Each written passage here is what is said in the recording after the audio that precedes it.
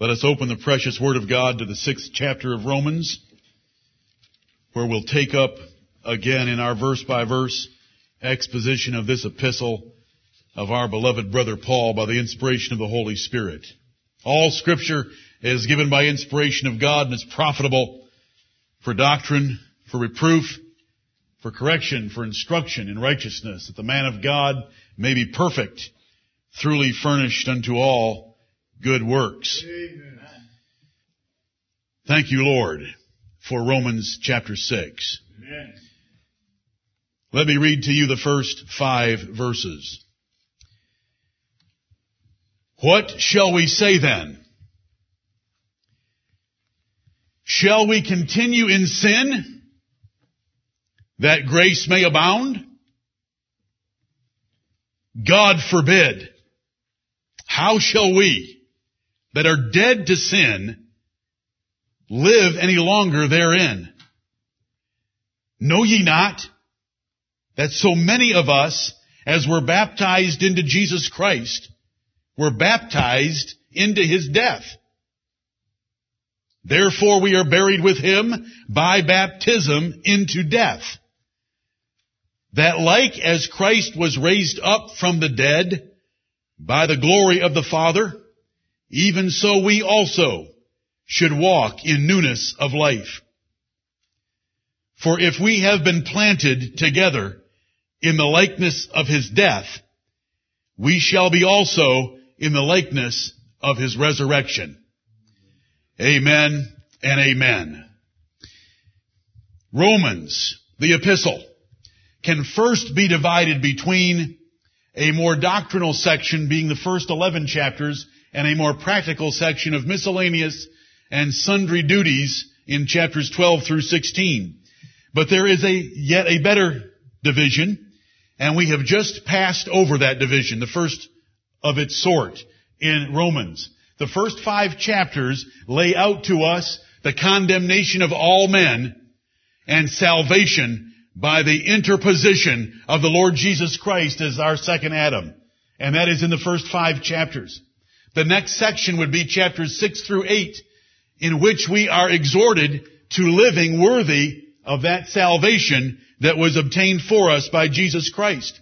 Chapters 9 through 11 deal with some distinctions between Israel and the Gentiles and God's respective dealings with both classes of men. And then we have 12 and 16, the chapters that give us our sundry duties. And so here at this first verse of chapter 6, we start a new section of Romans. We have had condemnation and salvation explained to us in no uncertain terms in the first 5 chapters. And now in the next 3 chapters, we will be exhorted to living unto that Lord Jesus Christ who saved us. That we should no longer be the servants of sin, but that we should walk after the Spirit, not after the flesh. And though there is a warfare going on within us because of the body of sin that is yet with us, as 7 will describe, Jesus Christ has freed us from any legal or eternal consequences, and we should be living unto Him with all our hearts and minds. But here we are at chapter 6. In chapter 6, we can split it in half. And we can see that in verses 1 through 13, there is an appeal based on our death in Christ that we ought to be dead to sin, and based on our resurrection in Christ, we ought to be walking in a new life. Jesus died and was buried, and He rose again to sit at God's right hand and to live unto God with an eternal life. We have died with Christ and been buried with Him, and we should rise to walk in a new life. Verses 14 through 23 will describe it as having been bond slaves or servants of sin. Now we are to be bond slaves or servants of righteousness and to live holy lives unto God. And so in the 6th chapter we can split it between 13 and 14 if we just want to make one division there in the chapter. Romans chapter 6 is very practical. It is about continuing to live in sin. And it says that very plainly in the first verse. Shall we continue in sin? I want to introduce you to the chapter, and that's what I'm doing right now. And so in the first verse it tells us, shall we continue in sin? No! Though God has provided so abundantly by His grace through Jesus Christ in chapters 1 through 5, that does not encourage us nor give us leave to live any way we choose. Right. The opposite is true. Based on that sacrifice paid for us and based on the example of Jesus Christ, we ought to live unto righteousness. But it's a very practical chapter. In the third verse, it's going to say, know ye not. These are things that we know. These are not things that God knows and that He's doing. These are things that we are supposed to know, and as a consequence of knowing certain things about our religion, it should affect how we live. Verses 4 through 6, that we should have new lives and no longer serve sin. Verse 9 says knowing again, because these are things that we're supposed to know, basics of Christianity that we should know as believers. Right. I think the 11th verse is a very crucial one in the sense that it gives us of how the apostle is reasoning here. He says in the 11th verse, likewise reckon ye also yourselves to be dead indeed unto sin. The message of Romans 6 is that we are supposed to think in a certain way for our practical lives that are left in this world until the Lord comes for us. He has left the doctrine of representation and imputation in Romans 5. He has left justification by faith in the case of Abraham in chapter 4. He has left free justification through Jesus Christ in chapter 3. He's left the condemnation of the Jewish legalists in chapter 2. He's left our condemnation in chapter 1. Those are God's dealings toward us as condemned sinners. Chapter 6 is that we are to be reckoning or learning to think in a particular way so that we will live based on that new mindset, which is based on the principles and basics of Christianity. And I haven't said that word yet that starts with B, because Paul doesn't say it initially. He just says, know ye not, in this 6th chapter, that so many of us, as we're baptized into Jesus Christ, we're baptized into His death. Verse 2, he says, how shall we that are dead to sin live any longer therein? It is an understanding of what Jesus has done for us that should result in us living a certain way. That's what Romans 6 is all about. 7 is going to tell us about the great conflict we have and how that conflict relates to the law of God. Chapter 8 is going to exhort us again and lay out God's promises to encourage us in our obedient walk before Him. But this chapter is one of practicality. It is thinking the way that a Christian should think and living accordingly. One of the greatest ordinances of the gospel of Jesus Christ is raised in this chapter. This is a chapter that Baptists appreciate.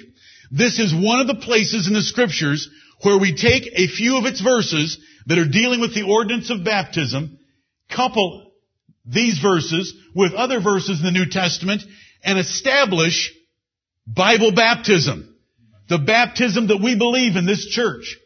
And though we do not have the word Baptist formally in our name, we are Baptists by conviction, not merely by tradition. Right. We don't want to be Baptists just because we go to a church that has the word Baptist formally in its name.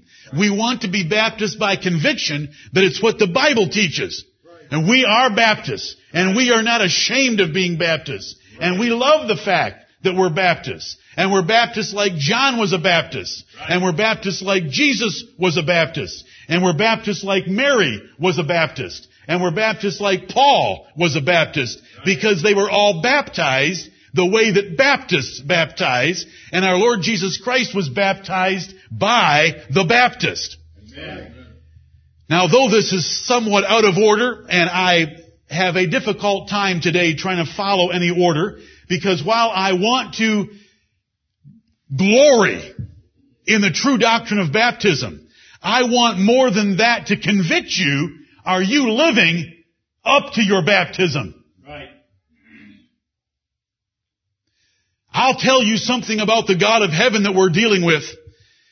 We learned last Lord's Day that we are to pass the time of our sojourning here in fear. You ought to go, and I hope to take you there before the day's over, to Isaiah 1 and Isaiah 66 and Malachi 1 and Hebrews 10, and point out to you that when you take His ordinances and you don't live up to them, He despises what you're doing, and He will come with fury upon His own people. We have all been baptized in the name of the Lord Jesus Christ.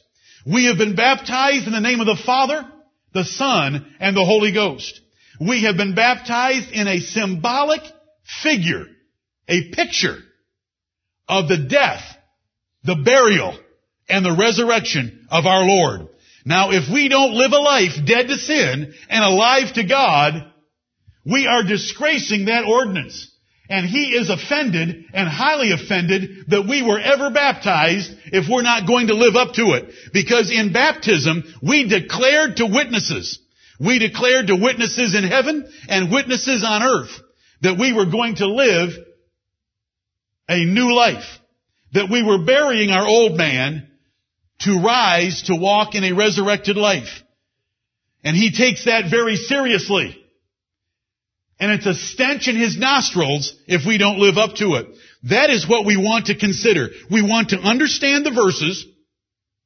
We want to know the doctrine of baptism. But most of all, we want to be convicted to live a life dead to sin and alive to God. Right. Because that's what baptism declared we should be doing. We use the King James Bible.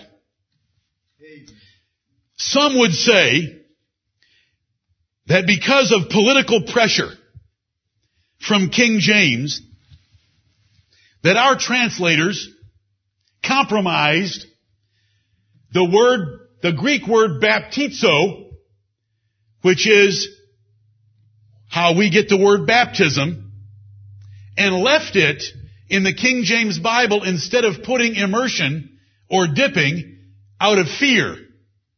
Wrong. Right. Our translators were not afraid, nor were they dishonest. Every honest man knows that the Greek word baptizo and the English word baptism means to be immersed, submerged, or dipped. Amen. You say, I've met Presbyterians that deny that. Of course. What do you think they're going to do? They've got Rome's sacrament in their church. They have to deny it. Right. You say, well, haven't there been thousands of books written on both sides of that argument about the meaning of the word baptizo? You are right. What a waste of time. Amen. Why don't we go to the authority on the Greek language? To whom should we go? Americans that went to seminary at Bob Jones University? Should we go to Germans? Should we go to the Roman Catholic Church that is known as the Latin Church because they only understand one language? Latin. There is another church that we can go to that knows the Greek language. What church would it be? The Greek Orthodox Church. Right. The Greek Catholics. Now, Greeks should understand Greek. So far, we're not dealing too deeply, are we? Yep.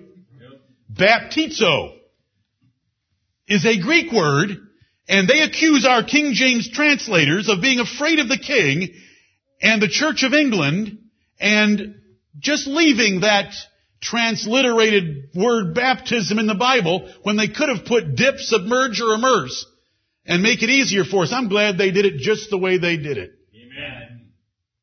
The Greek Catholics. What do they believe about the mode of baptism? They're as foolish as the Roman Catholics when it comes to the subject of baptism. Right. They baptize babies. But how do Greek Catholics or the Greek Orthodox Church baptize babies? What do they understand about their Greek word baptizo? And this is all I'm going to say about this ridiculous word from a relatively dead language. They dip, submerge, and immerse their babies 3 times in the name of the Father, and then again in the name of the Son, and then again in the name of the Holy Spirit, to commemorate 2 things.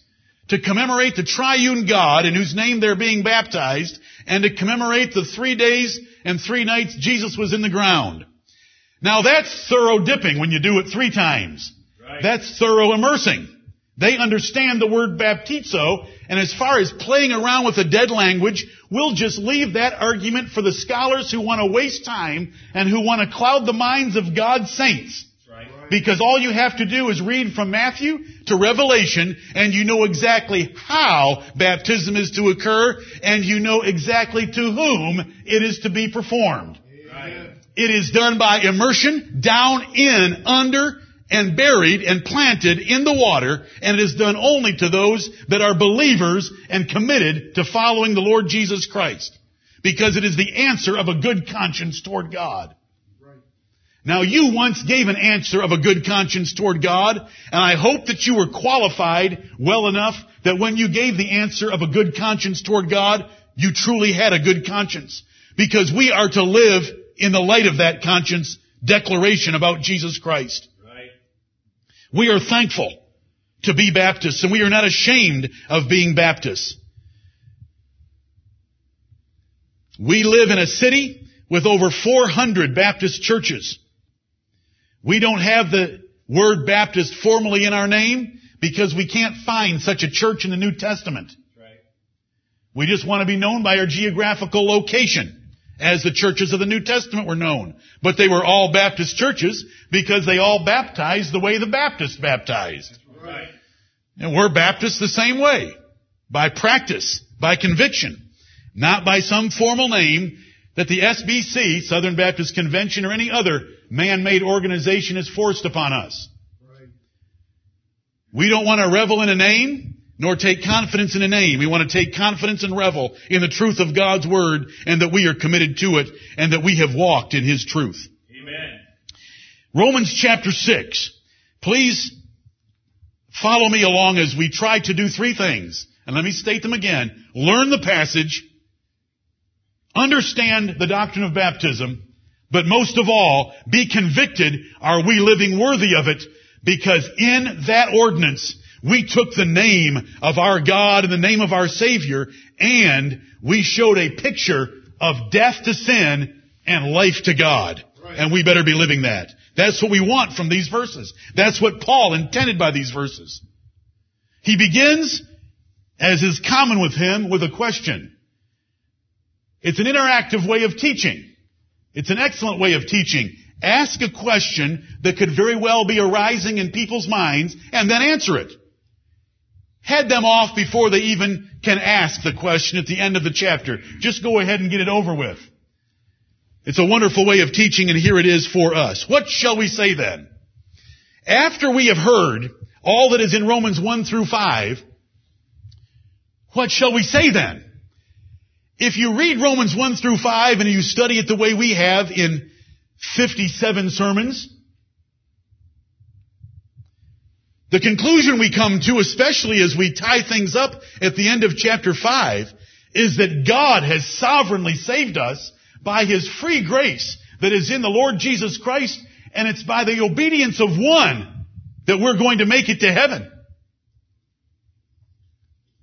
Verse 19 tells us of chapter 5, for as by one man's disobedience many were made sinners, so by the obedience of one shall many be made righteous. And that brought to a close the doctrine of imputation and representation. Jesus Christ obeyed on our behalf.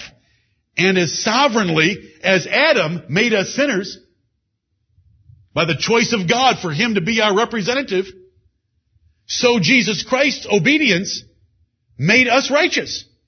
By God's choice for Him to be our representative. Then you read in the next 2 verses, moreover the law entered. Well, way after Moses, way after Adam, there was Moses, and Moses came down from Mount Sinai with the law of God. So the law entered. Why did it enter? That the offense might abound. It didn't enter to save anyone. It entered to condemn everyone, especially the Jews. Moreover, the law entered that the offense might abound, the offense of sin. It might be shown to be in all of us. But where sin abounded, grace did much more abound. That as sin hath reigned unto death, even so might grace reign through righteousness unto eternal life by Jesus Christ our Lord. And there you end chapter 5. If we have been saved by the obedience of Jesus Christ, if the law was given to magnify our sinfulness, but in the light of that abounding sinfulness, grace has much more abounded, and we've been saved to eternal life through Jesus Christ, what shall we say then? What response do we have to the doctrine of Romans 1 through 5? And I love the question. And we should be asking ourselves the question. What shall we say then? How does the truth affect you? Right. What are you doing because of Romans 1 through 5? What have we done with the knowledge of universal condemnation and special justification for the elect of God? What effect does it have on us? What are you considering at this very moment in regard to the truth of Romans 1 through 5? Shall we joy in the knowledge of Romans 1 through 5 without the virtue that should be associated with Romans 1 through 5? Do you know who that is like? That is like the Jews. In Romans 2:17, behold, thou art called a Jew, and restest in the law, and makest thy boast of God. Are we resting in the gospel and making our boast of God without the holiness that should be flowing from that gospel? The apostle would tell those Jews, the name of God is blasphemed among the Gentiles because of you. You rest in the law. You make your boast of God, but you live a life violating the law. Who cares that you wear it? Who cares that you kiss it? Who cares that you memorize it if you don't obey it? Who cares if we understand the truth of Romans 1 through 5, but we don't live a life changed from the condemned way of life of Romans 1? And in light of the salvation Jesus has earned for us and won for us in chapter 5. Look at 2 Corinthians chapter 5. Brethren, the truth of the gospel should change our lives. We want to know these verses and what Paul intended by them to his Roman audience and to us. We want to understand baptism, and we are Baptists. But we want to live in light of our baptisms. 2 Corinthians chapter 5. Look at verse 14. For the love of Christ constraineth us. Was there any love in Romans chapter 5? But God commendeth His love toward us. Amen. I noticed in the recent program that was made up of our Thanksgivings that at least a couple of you used Romans 5:8 for what you are thankful for. But God commendeth His love toward us in that while we were yet sinners, Christ died for us. Right. The love of Christ constraineth us. It presses us and directs us and pushes us in a certain direction. The love of Christ constraineth us because we thus judge, and this is very logical thinking, that if one died for all, if one had to die as a substitute for all the others, then we're all dead. We had the sentence of death upon all of us. And that He died for all, that they which live should not henceforth live unto themselves, but unto Him which died for them and rose again. Does that make sense? Amen. If we had the sentence of death upon us and God out of love sent His Son to die in our place, then the life that we have because of the death of that Son should cause us not to live for ourselves, but to live for Him who gave us that life by the death of His Son. Right. That should be the most logical consequence of hearing about the love of God. What shall we say then? Is how Romans 6 begins. What do you say? What are you thinking right now? Are you making light of the love of God and the sending of His Son? It is Matthew 22:5 that told us last Lord's Day they made light of it. And one went to his farm and another to his merchandise. What are you thinking about? What shall we say then? Is the question the apostle asks us. We should say with the apostle in 2 Thessalonians 2:13, and you have heard this one before. We are bound to give thanks always to God for you, brethren beloved of the Lord, because God hath from the beginning chosen you to salvation through sanctification of the Spirit and belief of the truth. We are bound to give thanks. Here in 2 Corinthians 5, we're bound to live for Christ. 2 Thessalonians 2, we're bound to thank God always for having saved us. And may God save us from making light of it. Do you know how we make light of it? We care about the things of this life. You don't have to say that you hate Jesus Christ to be a hater of His gospel. All you have to do is care more about the things of this life. Go to your merchandise. Go to your farm. Go to your goofy little business. And make light of the preaching of the gospel of Jesus Christ. Back to Romans chapter 6.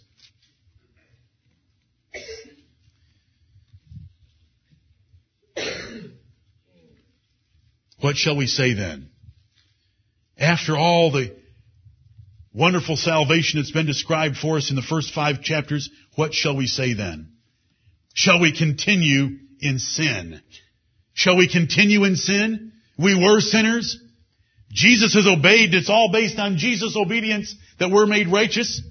The law was given to show how bad we are, but there was plenty more grace than how bad we are. Shall we continue in sin? God's grace should change our lives.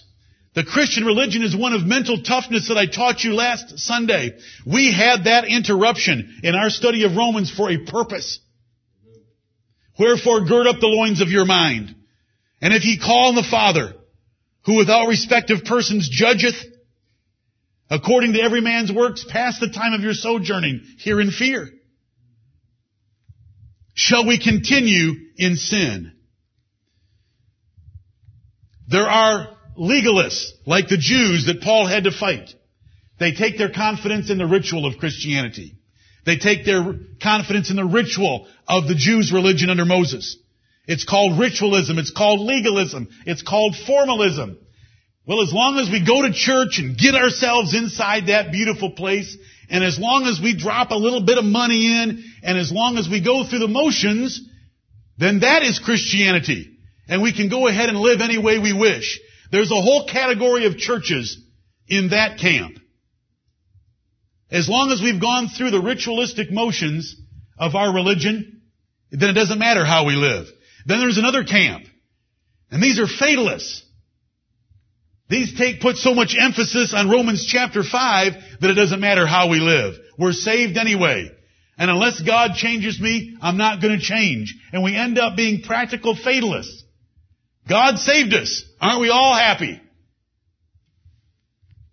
Shall we continue in sin that grace may abound? The apostle would condemn any that think that we can go ahead and live any way we wish, and that the apostle's doctrine could be reduced to, let us do evil that good may come. The apostle already said in Romans chapter 3 and verse 8 that anyone that takes his gospel and reduces it to that false statement, let us do evil that good may come, their damnation is just. They are justly damned by a holy God for ever taking the true doctrine of grace and constructing it and perverting it and corrupting it in such a way that it would teach we can live any way we wish. What shall we say then? Shall we continue in sin that grace may abound? Since there's so much grace that overwhelms our sins, and since it's the obedience of Jesus that makes us righteous, does it matter how we live? Oh, it matters. And brethren, we need to be asking ourselves this question: do we let our knowledge of the grace of God blind us so that we live an unrighteous life, that we don't live a dedicated life that is conformed to God's Word?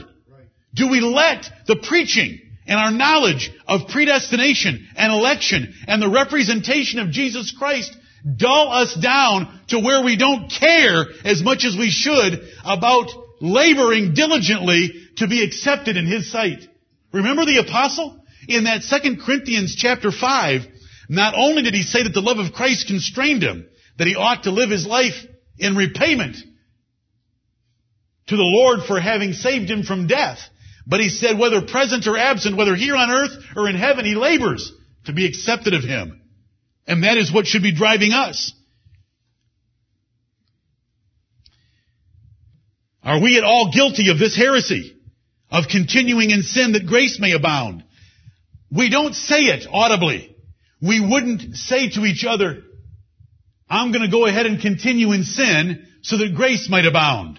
We wouldn't put it in those words.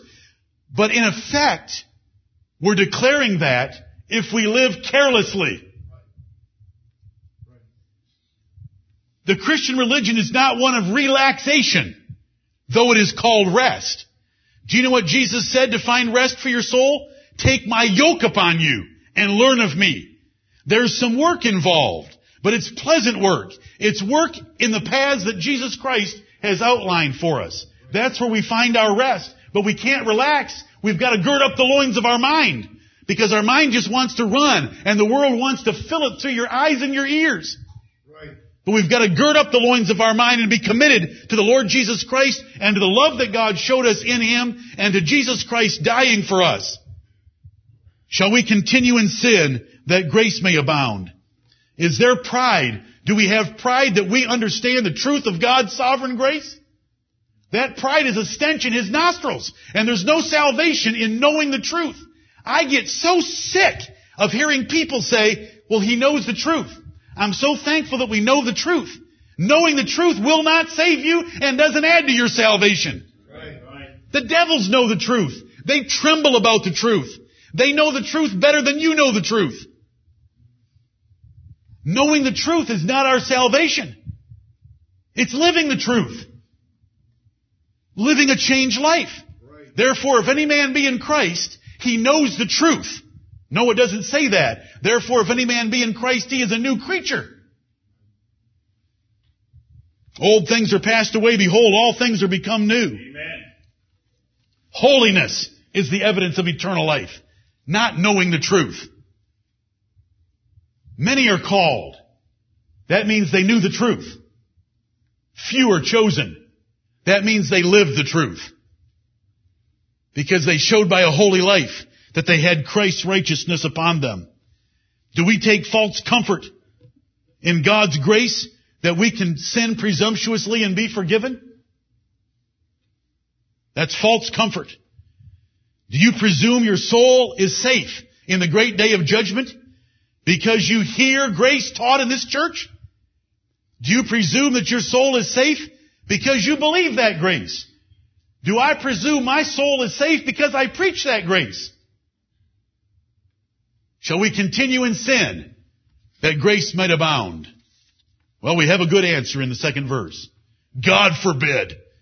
God forbid. No way in the name of God should we ever consider such a ridiculous consequence to the glorious doctrine contained in chapters 1 through 5. No way, God forbid. The truth of Paul's gospel of sovereign grace does not allow us to continue in sin. God forbid. True theology, rightly understood and rightly applied, never leads to licentiousness, never leads to lasciviousness, never leads to a sinful or wicked course of life. That is the enemies of the gospel that accuse us of that. And let's never give them ground to accuse us of that by living in such a way. Right. Let's prove our doctrine by our lives. Let's glorify our doctrine. Let's adorn the gospel of Jesus Christ by our lives. Let's shut the mouths of gainsayers. Can't you hear the apostle, by the inspiration of the Holy Spirit, begging for the living testimony and the living epistles outside these doors that will declare the doctrine we have is true by the honesty and integrity and righteousness and holiness and purity of your life? Can you hear him begging? Can you hear him exhorting? Can you hear him pressing? That we can shut the mouths, defend the gospel, and adorn it, and beautify it, and live in a way that is becoming to the gospel of Christ. God forbid.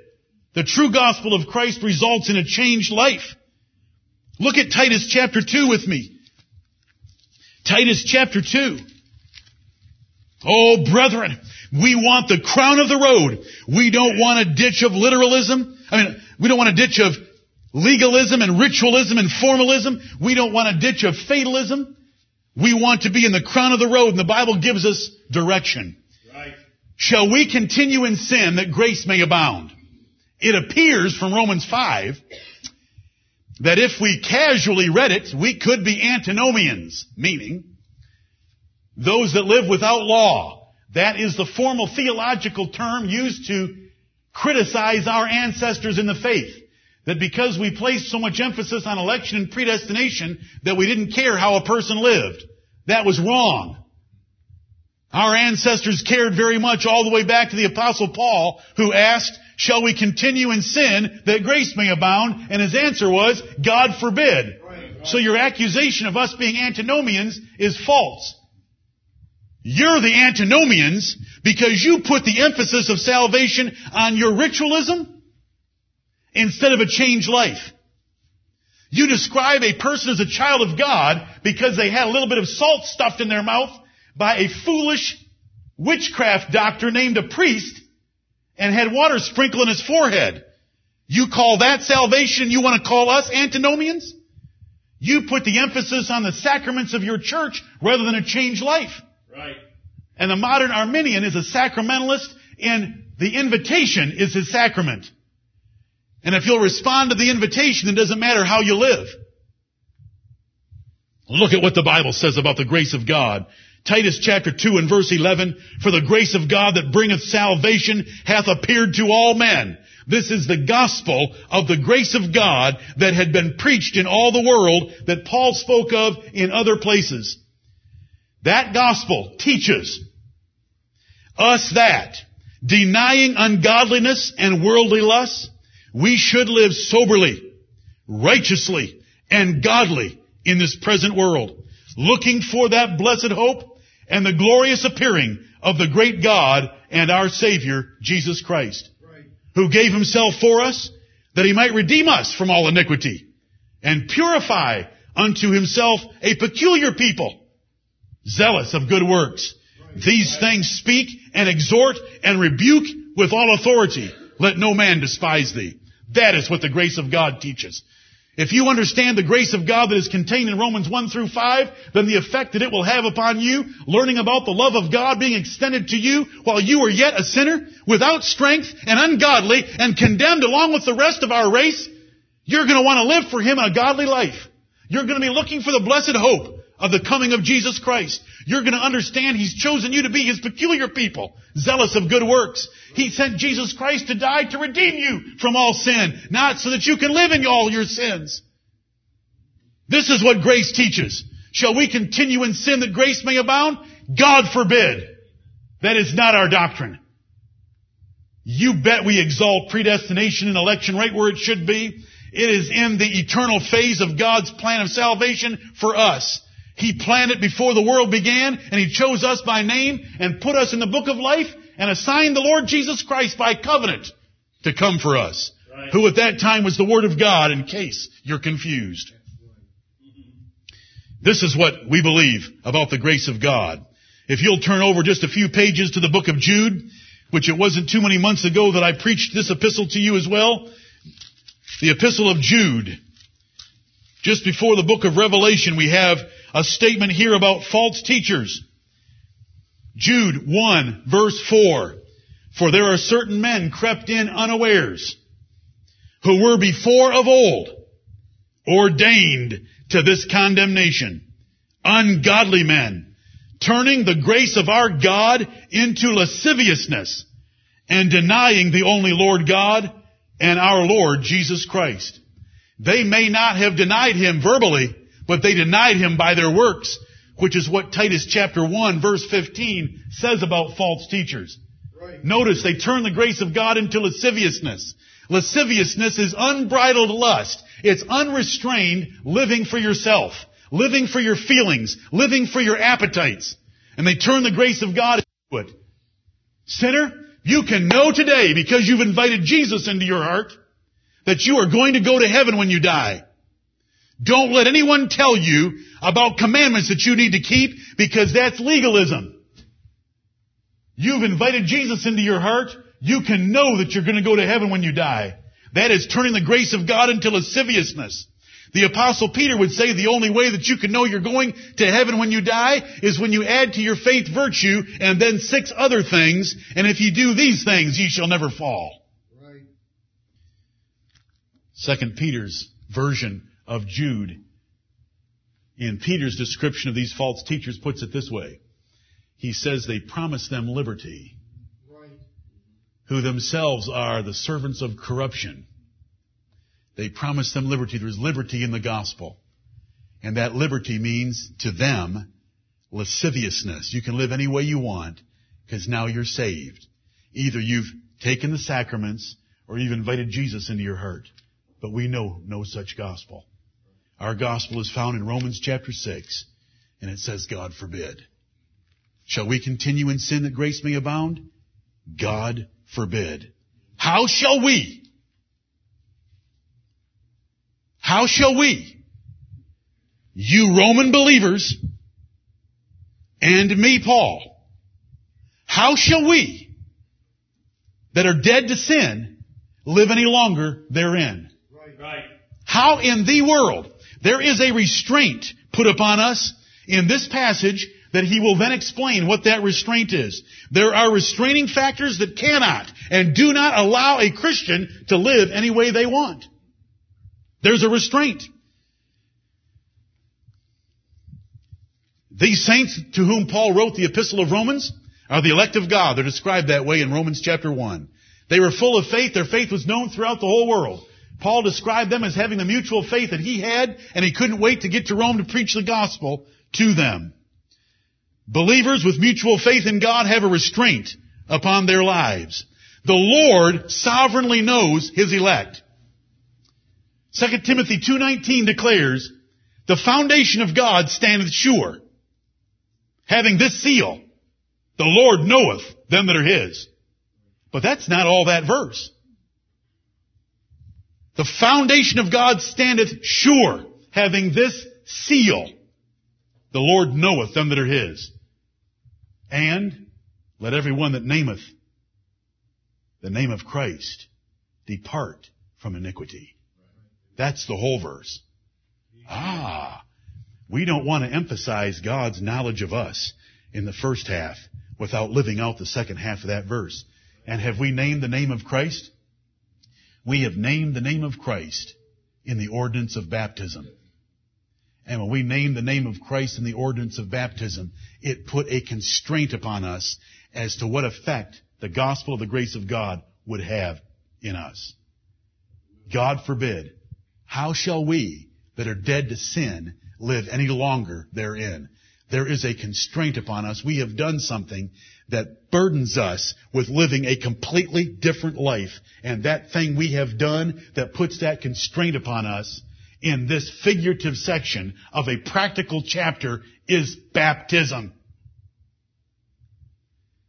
That's why the third verse starts out with the words, know ye not. Don't you already know this? Aren't you already established in this? Right.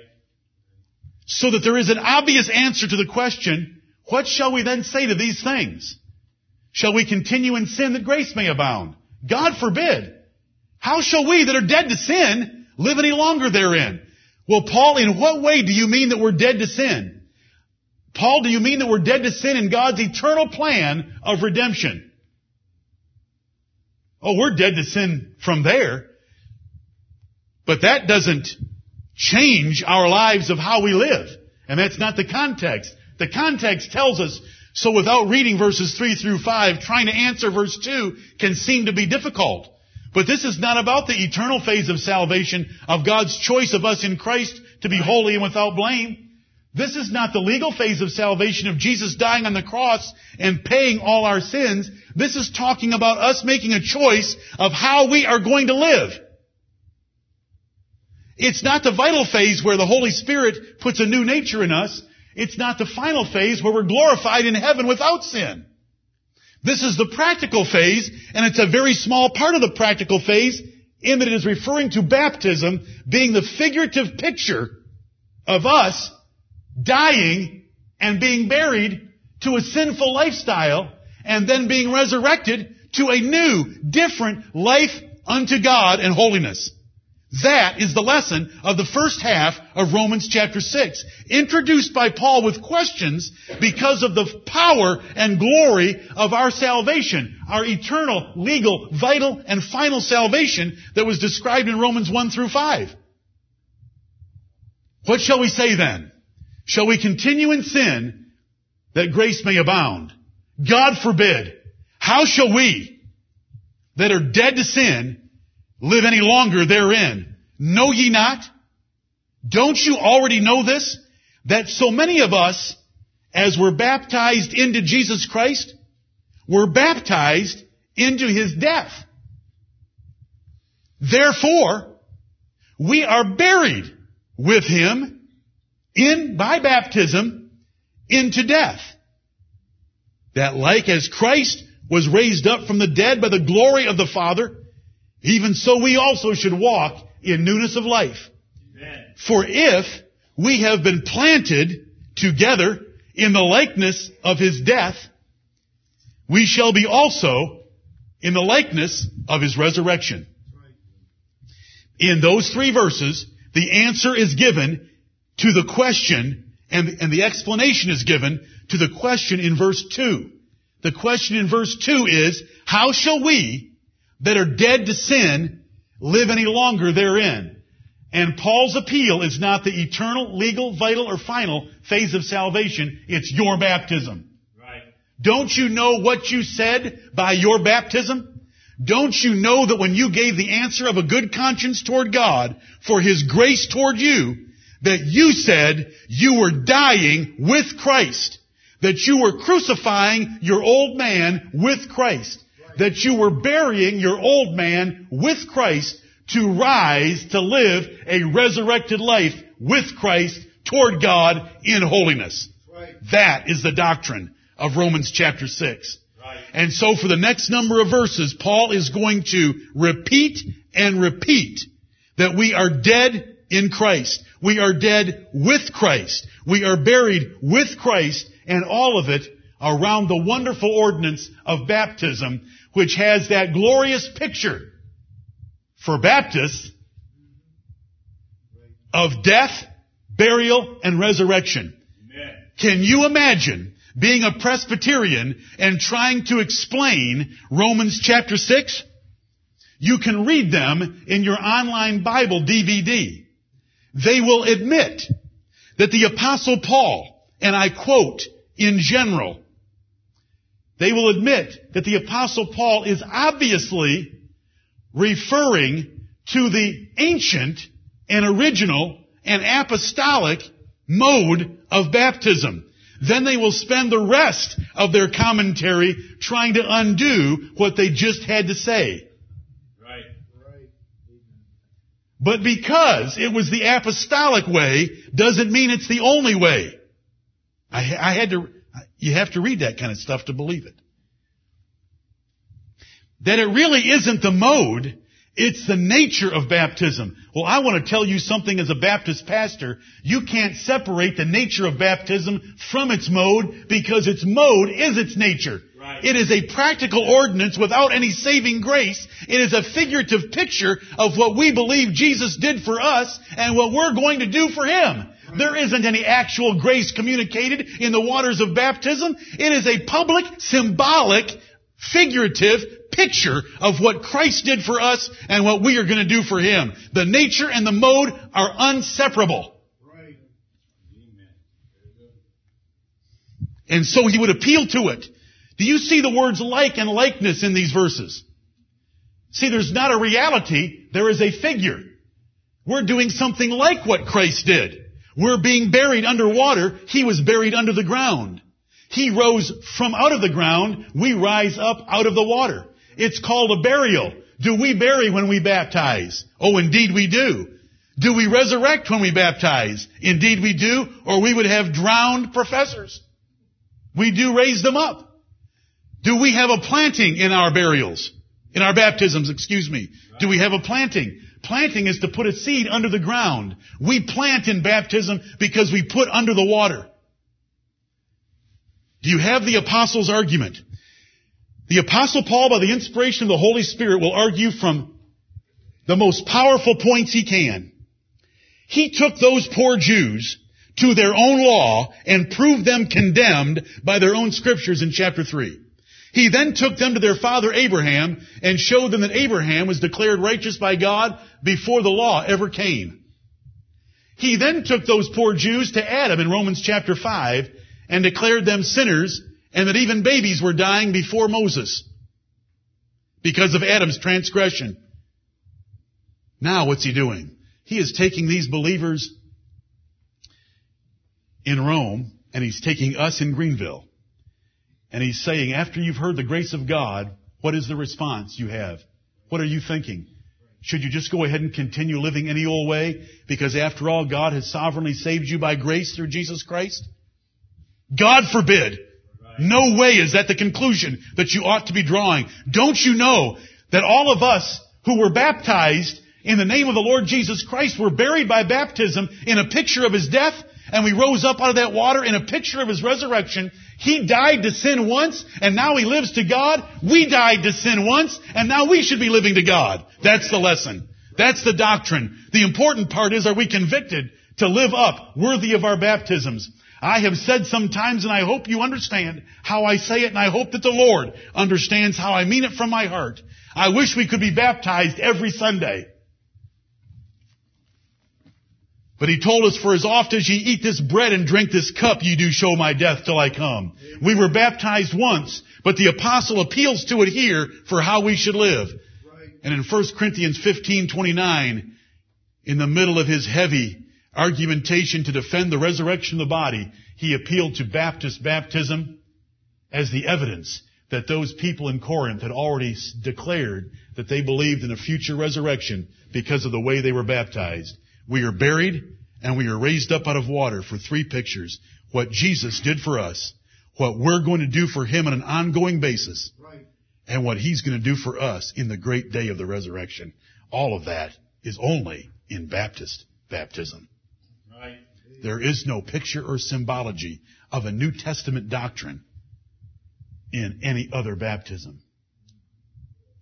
May the Lord bless the preaching of His word and convict us to live worthy of taking the name of our Father upon us and taking the name of Jesus Christ and showing a picture of death, burial, and resurrection. If we have not killed and mortified our flesh and made every effort to live a life dead to sin and alive to God, we are not living worthy of our baptisms. And we have taken the holy ordinance of God and we have perverted it and we have profaned it. God have mercy on us. And He is this day teaching us, all of us who have been baptized, as Paul said, know ye not that it's so many of us as were baptized should be living a certain way, not in sin, not continuing in our former course of life, but with a changed life. May God bless the preaching of His word. Amen.